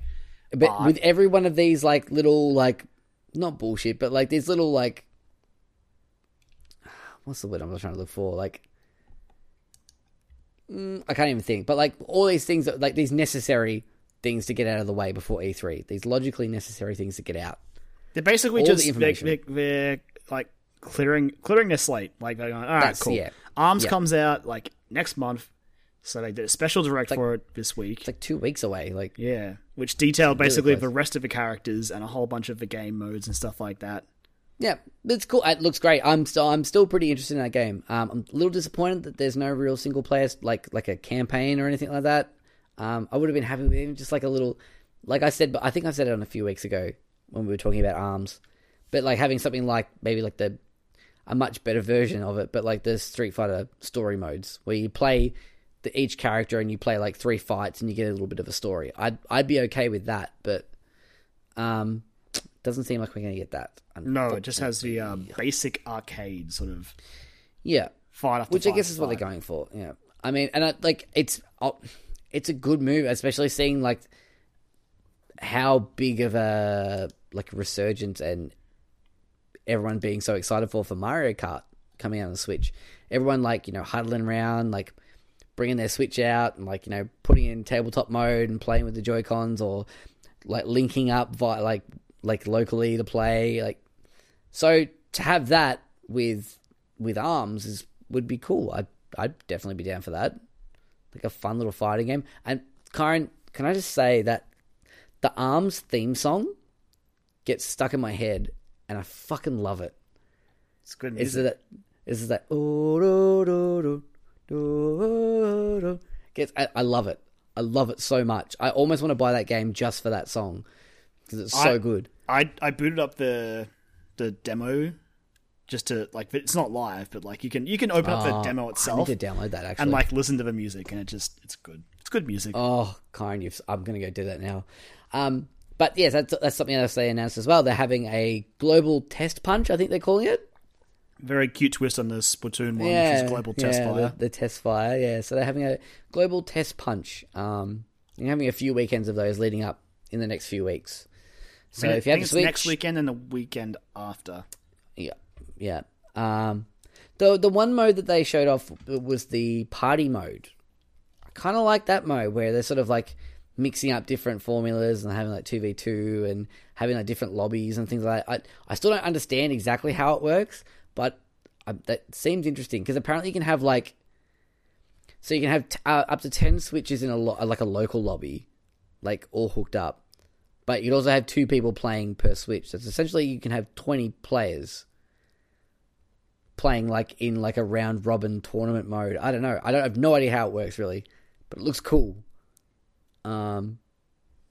Yeah, I went from being like really about this game to I'm actually kind of keen. Like, I think it's going to be like the Splatoon of like one-on-one fighters. I do wonder how it's going to go coming out only a month before Splatoon 2. That's probably not on paper, it's probably a good idea because like Nintendo are doing what we've been saying that they should be doing, like having like a good steady release schedule of stuff coming up. But those two are very similar games. They're very different, but they're also very similar in terms. They both have a focus on multiplayer, I guess. Is exactly. A big thing. But I mean, that's what they're going for at the moment. Again, like look at Mario Kart. Everyone's fucking going nuts for Mario Kart at the moment. You open up Twitter, everyone's like, "Hey, join my like Grand Prix league. I'm playing," and then like people interacting with each other, going, "Oh, I'm going to beat you next time." No, you won't. And it's like this resurgence of Mario Kart, which has never really gone away, but it seems to be more prominent with this iteration of it. I don't know. But yeah, ARMS looks good. Looks pretty good. And we got 3 new characters as well, I think, wasn't it? Yes. Yeah, so we got Kid Cobra. He's like a skateboard, like snake guy. He's Tony Hawk. He's Tony Hawk, yeah. It's pretty cool. His arena looked cool too, where you had like the little platforms that you could skate around on. I like the look of that. There's Bite and Bark, which is BYTE and BARQ, which is like a police officer, a security robot, sorry, and he's a little security robot dog, and they fight together. He seems a little OP from what I could tell. Like, he's actually got 3 arms, but... I mean, he seems like... He's basically like Rosalina was in Smash 4, where you control one character and the other character is sort of like... They'll chip in, but you don't have direct control over them. Right, that makes sense, actually, yeah. So I assume there'll be some sort of balance there. Because, like, yeah, like, even that sounds like a lot, especially in a 1v1, basically, to have... You're fighting this guy who also has, like, a little helper. So yeah, so I'm interested to see how that balances out. It seems like you could target it as well, though. Very much like Rosalina. Yeah, so I'm assuming it'll have like maybe a small health pool, and you can knock it out pretty quickly. Yeah, and it'll go down for a set time. Yeah. So the third character is Twintel, which the internet has fucking exploded over. Internet loves Twintel because she thick and THIC. Double C, actually. I think that's the correct... That's what the kids use these days. I feel so old, Karen. I can feel you feeling old. Yeah. She's got booty, though. Like, it's undeniable. And she's pretty cool, though, because, like, she doesn't actually have, like, stretchy arms. She has stretchy hair that works as arms. That doesn't seem fair, Joel. This game is called Arms. But she's drinking tea while she's Yeah, but this game is called Arms. Yeah, I know. I saw a great tweet. It's like, arms, more like hams. I was like, yep, nailed it. That's exactly, that is a joke that I would have made had I not already seen that joke. That would have been exactly what I said at that exact moment in time. Yeah, she's like a cool movie star. And she's a hair, which is awesome. But yeah, so that's basically it. They also had a new trailer for Splatoon 2, which is to sort of detail the single-player mode, which, if you've been following Nintendo's Facebook account, it's been really weird. Just weird, like, excerpts and just... Yeah. Like, excerpts of a story to do with Callie and Mari, the Squid Sisters from the original After Splatoon. we tore them apart in the Yes. final Splatfest of Splatoon, where we had to choose Callie or Mari, we did this. Yep. That's fucking crazy. That's really deep. I didn't even think of it that way. Oh my god. We caused this rift. And now we have to go rectify it. We're going to 'Cause, save... I forget which one. I can't remember which one. I was like, I hope you remember because I can't. I think it's Callie. Yeah, maybe we'll get Kelly. I feel like... It's either, I think it's Callie. Yeah. it's one of them. It's Kelly or Mari. You've got to help one of them find the other one, basically. That's the single player campaign, which is cool. That's great because the single player campaign of Splatoon, like the original Splatoon, was really good. It was a really good campaign. It was surprisingly good. Just it taught you the mechanics of the game and different ways you could use them. It seems to be more of that here, which is good. I'm totally okay with that because obviously this is this is a second launch for Splatoon because I guess maybe not a lot of people played it on the Wii U because it was on the Wii U. I mean, we saw what happened with Mario Kart 8, like coming to the Switch. Exactly. And I think Splatoon's going to have a very, very similar response to it and reaction. But, Kyron, the biggest news of this week, nearly 24 hours ago, we got our first official look at gameplay and other elements of Destiny 2.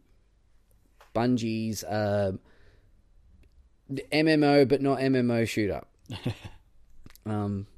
Appropriate description, because that seems to be what they're sticking to.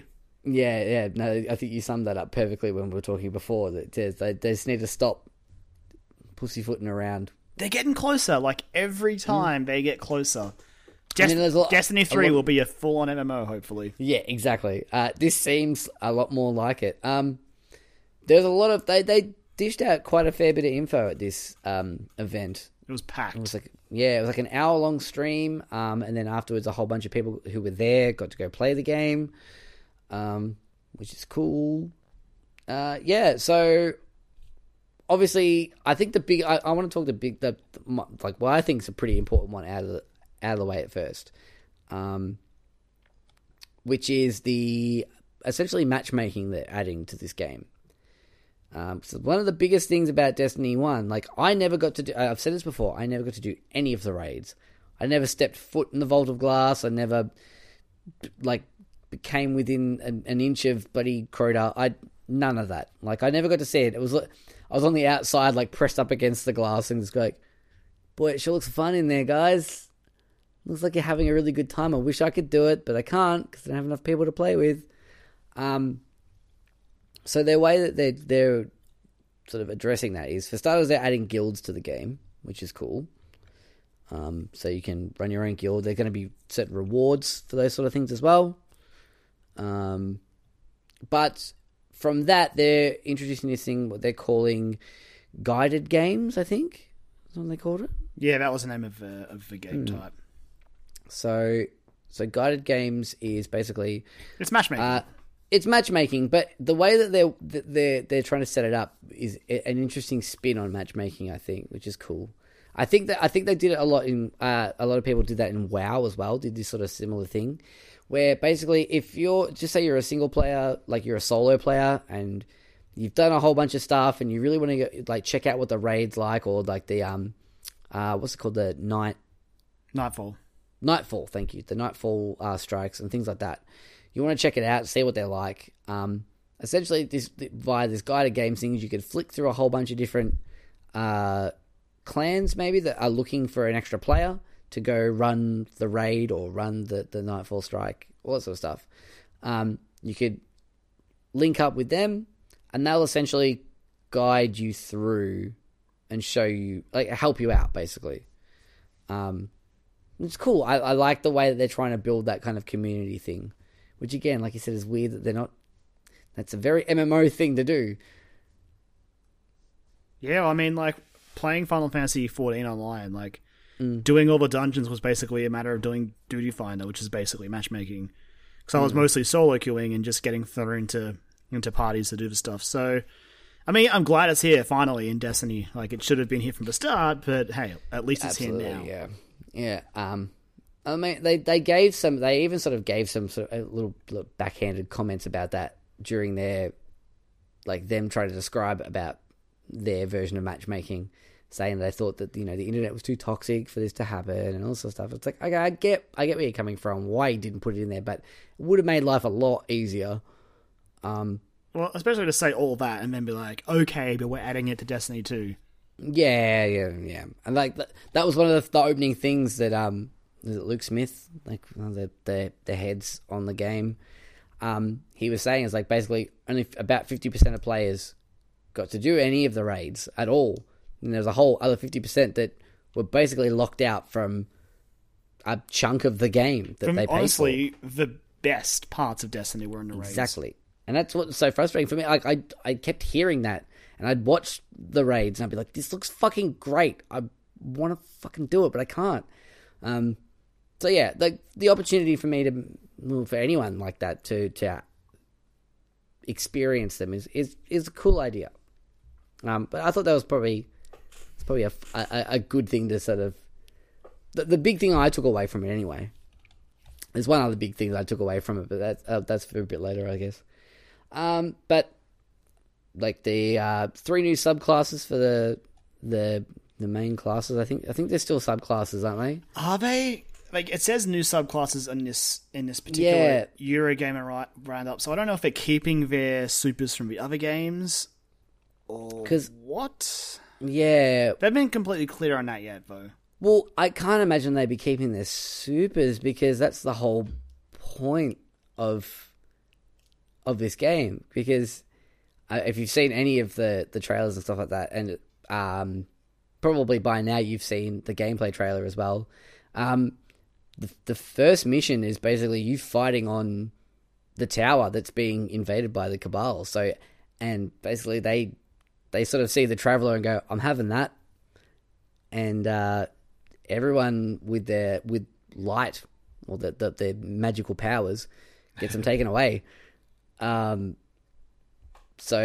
Which is like, I like the fact that they gave context for the fact that they're going back to square one and going, no, everyone's back at square one now. They're just like, well, everything's fucked. So everything that you owned is either destroyed or has been held captive. So, which is fine. It's just, it does make the time I spent with Destiny 1 pointless. We were beta testers, Karen.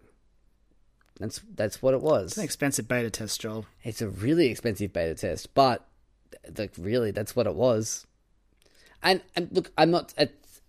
It's kind of unfair to say that as well because I mean, say that in a negative sense because we were beta testing that, but that game did evolve quite a lot because you look at Taken King, like when that came out, that was like, oh, okay. This is what Destiny should have been like originally, and now we're seeing Destiny 2. We're like, well, that's what Destiny 1 should have been like. That is what I took away from this event, basically. And I mean, I played a lot of Destiny, so I was there, and I definitely don't regret playing that much of it. But the event was just basically like, hey, this is Destiny 2, which is what Destiny 1 should have been. But it looks cool, so whatever. Yeah. Oh, look, we're both gonna play it. And I was saying this, like, like you said, like I don't regret any of the time that I spent with Destiny. I probably less time than you did because I didn't even play Rise of Iron. It was okay. Yeah, it looked cool. You got wolves and stuff. Wolves. I mean, cool. You didn't get wolves yourself, but you got to see the other guy's wolves. That's cool. Wolves were there, and they looked awesome. Like, that was what I was most sad about. I was like, I don't get to see the wolves. But, like, the time we spent, like, I got my PS4. My wife, like, it was my Christmas and birthday present from her that she got me early, which was my PlayStation 4, the White Destiny bundle that came with Destiny. I remember picking it up at midnight and going home and plugging it all in and jumping online, linking up with you and just being like, because I was back again, like I've said before, like when we were both working like late shifts, so we'd get home at the same time, sit down and be like, Destiny? Yeah, let's do it. And it was like a good 3 weeks, like solidly, where every night we'd come home, play a bit of Destiny. And it was so much fun. Like, that was the first game I really played online, communicating via headset with someone at all, really. Because when we used to play Mass Effect, I used to come to your house and like We did Mass Effect and Borderlands Landstar. Yeah, exactly. So like, because the PS3 was pretty rubbish, but holy shit, it was bad. It was not good. So I mean, the PS4 is not much better, but it's better compared to the PS3. Yeah, absolutely, it's a huge improvement. But yeah, like I had so much fun playing that, and it was sort of the game that opened me up to other experiences like Overwatch now, which is one of my... I fucking love Overwatch. Like we played again this week. We booted it up again now that most of us have finished Persona, and we're like, yep, let's do it. We'll go back to it. And I had a great time. It was fun. I got into I don't know, whatever the rank above gold is. Is it platinum? Still, I don't even care about ranks anymore, Karen. I don't want to talk about it. But Joel, it's where the fun is. It's I'm okay with playing competitive play. I just don't want to talk about rankings because it's fucked. I got screwed over this season, Karen, and I'm not happy about it. Blizzard got you good. I'm not happy about it. So that's why I've boycotted most of this season, mainly because of Persona bit. But yeah, a lot of so the new subclasses have got a lot of cool new weapons. That Dawnblade looks pretty mighty nice, Karen. So we'll go over them, I guess. Yeah. So okay. Warlock has Dawnblade, which is it seems to be like their fire ability, which was previously was it Sunwalker or something like that? I don't know what it was. Sunbringer, something like that. The Dark Souls one. Yeah. yeah. Basically, we basically praise the sun. Yep. So Dawnblade, basically, you get little fire wings and a fire sword, and you sort of fly around and just rain down fire projectiles on the enemies. It looks incredibly cool. It looks fucking awesome because that was the one they showed off in the gameplay from the first mission. Sunsinger was its name. Sunsinger, that's it. Yeah. No, like when the person in the gameplay demo like activated it and like launched up into the air with this like flaming sword, I was like, what the fuck? This is great. It's so cool. It's so cool. So the Titans have got Sentinel, which is basically you become Captain America, essentially. Yep. You get a shield, you can block damage, you can throw your shield like Captain America. You are Captain America. Or to a lesser extent, Athena from Borderlands. Joel. Who was just Captain America, I know. If I had to ask you who popularized the just general shield-only combat, who would you say it was? I don't want to rule out... It was Captain America. I don't want to forget anyone to forget about Athena because Athena was very cool. She still is very cool. She was cool. She's great in Tales from the Borderlands as well. I played as Athena. She was better in Tales from the Borderlands than she was in She was much better in Tales from the Borderlands. She was a character in Tales from the Borderlands. That helps. Yeah. But yeah, so it's basically Captain America, which is cool. You like whip it around and stuff. And then once again, the Hunters, of course, get cool stuff as well because apparently Bungie just don't really like Titans.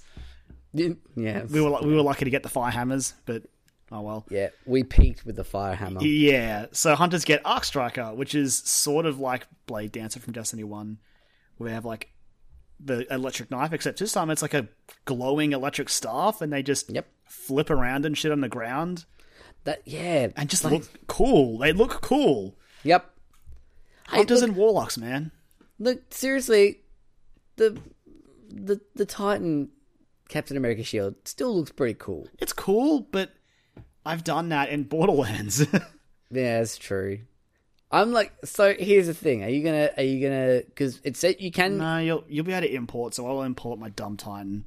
That's what I was gonna say. Like you can apparently they have said that you can import your character across, but obviously not without. And they'll retain the way they look. And where is it? So characters who have completed the Black Garden story mission and have reached level 20 will have their race, class, and appearance carry over from the first game. This is a really great article on Eurogamer. It's basically they break down the entire stream and a little bit more as well, like other things that were obviously mentioned throughout the day and the event, which is cool. But yeah, so that's the 3 new subclasses. Other really cool things, there's 4 new planets to go to, 4 new areas, which is really awesome. Yeah, so it looks like we're going to a new part of Earth, which I guess again makes sense. Like Earth is where we would obviously start based on how the game starts. Yeah. Look, it's apparently it's called the European Dead Zone, and I thought I heard somewhere that it was like an early idea they scrapped from the first one, from Destiny 1, and they've obviously just made it bigger. That's apparently thing. With 4 zones again in this game, they better be big because... Well, apparently the European Dead Zone, Bungie have described it as twice as big as any environment seen in the original game. Cool. Hopefully the other areas are as big, because I definitely... You can tell on Destiny 1, like, the areas get... They may not get noticeably smaller, but they felt smaller as you got further in that game. That's very true, yeah. Especially, like, considering, like, one of them wasn't even an area, it's just a place you go to watch cutscenes. Well, yeah. Yeah. But, I mean, that's the thing. These areas, they might not be... Even if they're not bigger, they might be more packed with stuff, because they've added a whole bunch of different types of side quests and things. So patrols are still there, which, you know, that's pretty stock standard. Basically, that's your grind fest that you would go and do. Then the public events and things like that, and then like chests and all that kind of business. But there's 2 new ones as well, which are adventures, which are like little side missions, which you get from like quests from like quest givers in the world, and lost sectors, which are apparently marked on your map as new places to explore with a cache of treasure and a boss to fight waiting at the end of it. So they seem like little mini dungeons. Yeah, they seem like they'll be like mini strikes. Yeah, which is cool. I'm down for that. Like, and to keep tabs on all of that, there's also a map that you can sort of open up and look at the area and go, oh, cool, there's a thing over there that I haven't done. Thank God. Yeah, and it's going to keep tabs on all the things like these new adventures and stuff like that, adventures and lost sectors and patrols and whatnot, but also the public events as well. When they pop up, you can see on the map where they are and head for them. When we used to run public events here, we'd have to use like websites and stuff that people have created to track them. It's nice that they'll be able to do it in game this time. Yeah, I mean, that goes back to a lot of the things from the first game, like guilds. A lot of people were still running guilds for it. It's just that they weren't in game, like they weren't able to manage them in game. Yeah, and like matchmaking, if you wanted to do anything like that, you had to use I think it was Fireteam or something you could use. Yep, or even if you've had like, you know, you could join like LFG group, like groups on Facebook and stuff as well. LFG. So you could just look for people. Yeah, and just be like, hey guys, I'm looking to do this. But look, they're doing it all in game now, which is good. But you know what, Joel? Speaking of that map, brings up another very important point. No more going to orbit unnecessarily. Yes. Holy crap. Transitioning from just on the menu. No more of this like, all right, go to orbit, pick your location, all right, now fly over there. No, like that's too many unnecessary screens. Just go from one point to the other. It's like fly down, do the mission, fly up, pick new mission, fly back down. It's like, no, but that's obvious wasting fuel. Yeah, this is inefficient. It's not a good way to do things. I'm wasting my time because I mean I love my ships, but I don't want to stare at them that much. Yeah. But obviously, if you've played Destiny, one of the most important things of Destiny is loot. Yeah, there's a lot of new stuff. Of loots. Like weapon slots have been redesigned. Yeah, that's really cool. So it's like, what is it?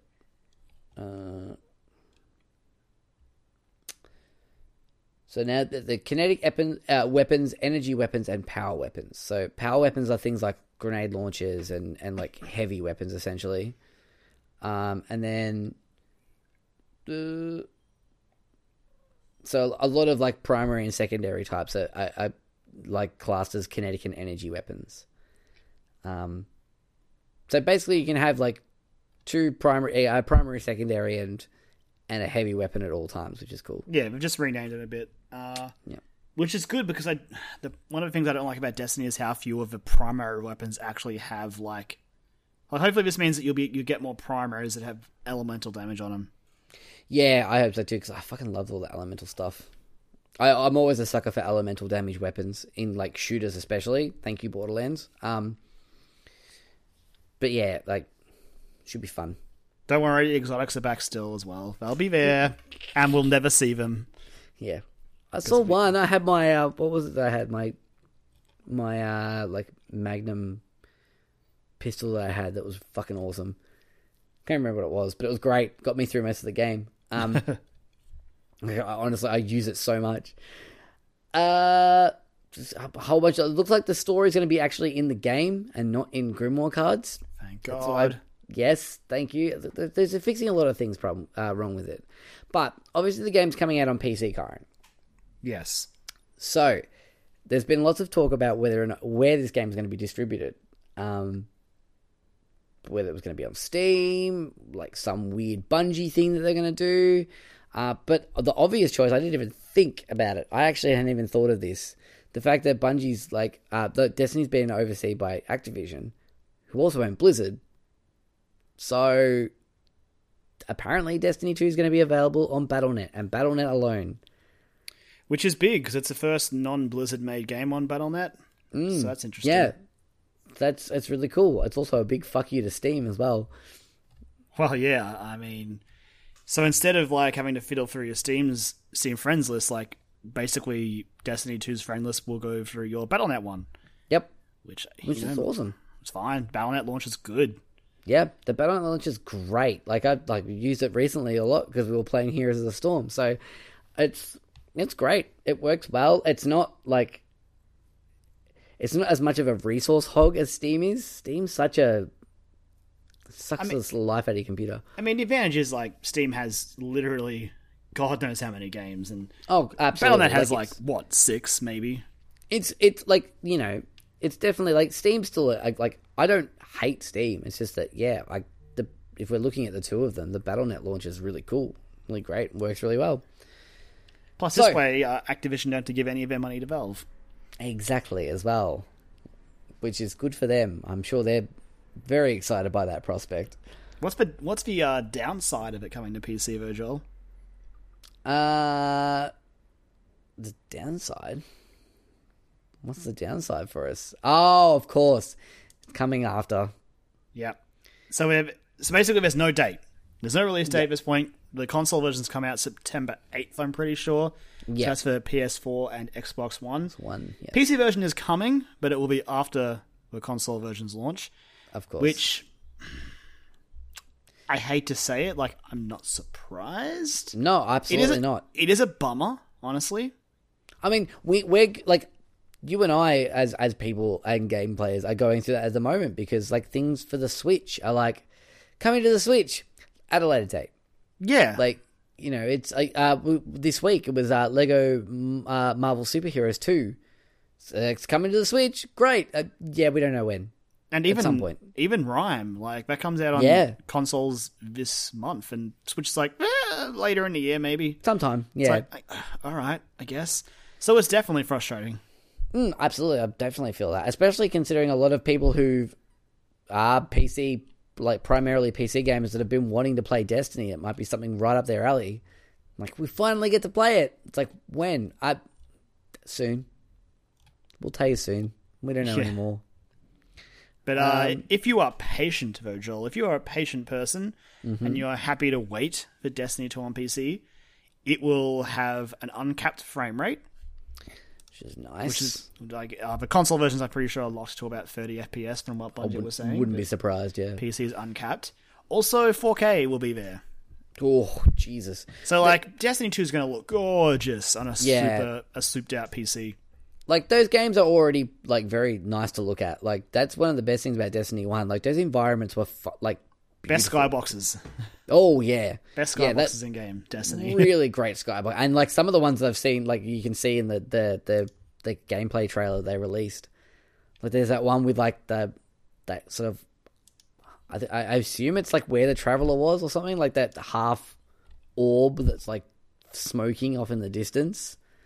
Who knows? Oh, like, gorgeous. But, so, yeah, on like, a super rig. That'd be crazy, but I think that's a good time to lead into our questions, don't you think, Karen? I think it is, because, I mean, we got to ask the question, but I think we knew the answer to all along, but... Yeah, exactly. It's probably not going to be a very long discussion on this one. Ashley Noakes, a good friend of mine, who's also got his own, he's running a Twitch channel at the moment. He's doing pretty well for himself, actually. I think today he just ate a habanero pepper because he got a certain amount of subs. So, and it didn't go very well, according to his Facebook status. I think if you find out he's on Ninja Noxy, which is NINJANOSKEY, I think from memory. I'm sorry, Noxy, if I've misspelt that. Feel free to plaster it on our Facebook wall, and I'll get it right next time. Specifically directed at Joel, because it's on Joel. Yeah. Definitely, it's my fault. Yeah, the Karen is an innocent party in this situation. But Noxy asks us very simply, Destiny 2, will you get it on PC or PS4? Well, we're getting it on PS4 because I have a laptop that's about 3 years old. So I think my laptop would just like openly weep if I tried to install Destiny 2 on it. And even if I did have a PC that could run it, predominantly the people who I will be playing with will be on PS4. And that's the thing, yeah. If it's a good game, and if I had, like I was saying to you before, if I had like a monster rig and I like could play those games, I'd probably consider maybe even buying it again. Especially if I had people who I was playing with on PC. Because I've thought about that with Overwatch. Like if I had a computer that could run Overwatch competently, I would buy it again. Because one, the Blizzard can have my money because they've already taken money from me from loot boxes, so that's fine. They can have more of it. But it's such a good game, and I want to play it on a different on PC where it's pretty much a different game.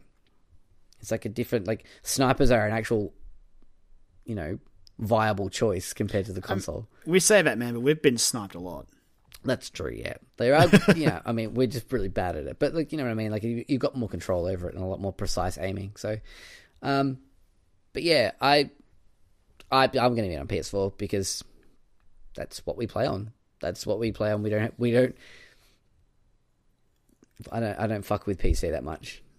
I mean, it's good that it's going to be available, though. Like, that's really cool. Oh, I'm so excited that it is. Like, because there's so many people out there that, not that I know of personally, but I've read around about people just like, man, I'd love to play Destiny, but I'm stuck here on my PC, I guess. It's just a lot of people in general, like, because it's a first-person shooter. Like, FPS games, PC, match made in heaven, really.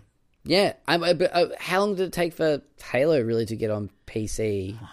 Had to get Combat Evolved. Like, Gearbox. Yeah. Like, Combat Evolved, that was pretty close to, like, I think. I don't have a dates, man. You're the one digging this up. I don't know the dates either, but, like, I bought it on PC, if that helps. Yeah, I did as well. But yeah, like, it's, like, it's Bungie sort of, like, taking that jump onto PC, which is a good thing. They haven't really done much of that in the past. Cool. I mean, Bungie are still probably like the kings of console FPS controls. Oh god, yeah, absolutely. And they know how to make it. They know how to make shooting people feel really good. Every single time I pull that trigger in Destiny 1, it's like, this is so much fun. Yeah, no matter what weapon you were using, it felt shooting, running, sliding, jumping, gliding, like everything in Destiny 1 felt good on that controller.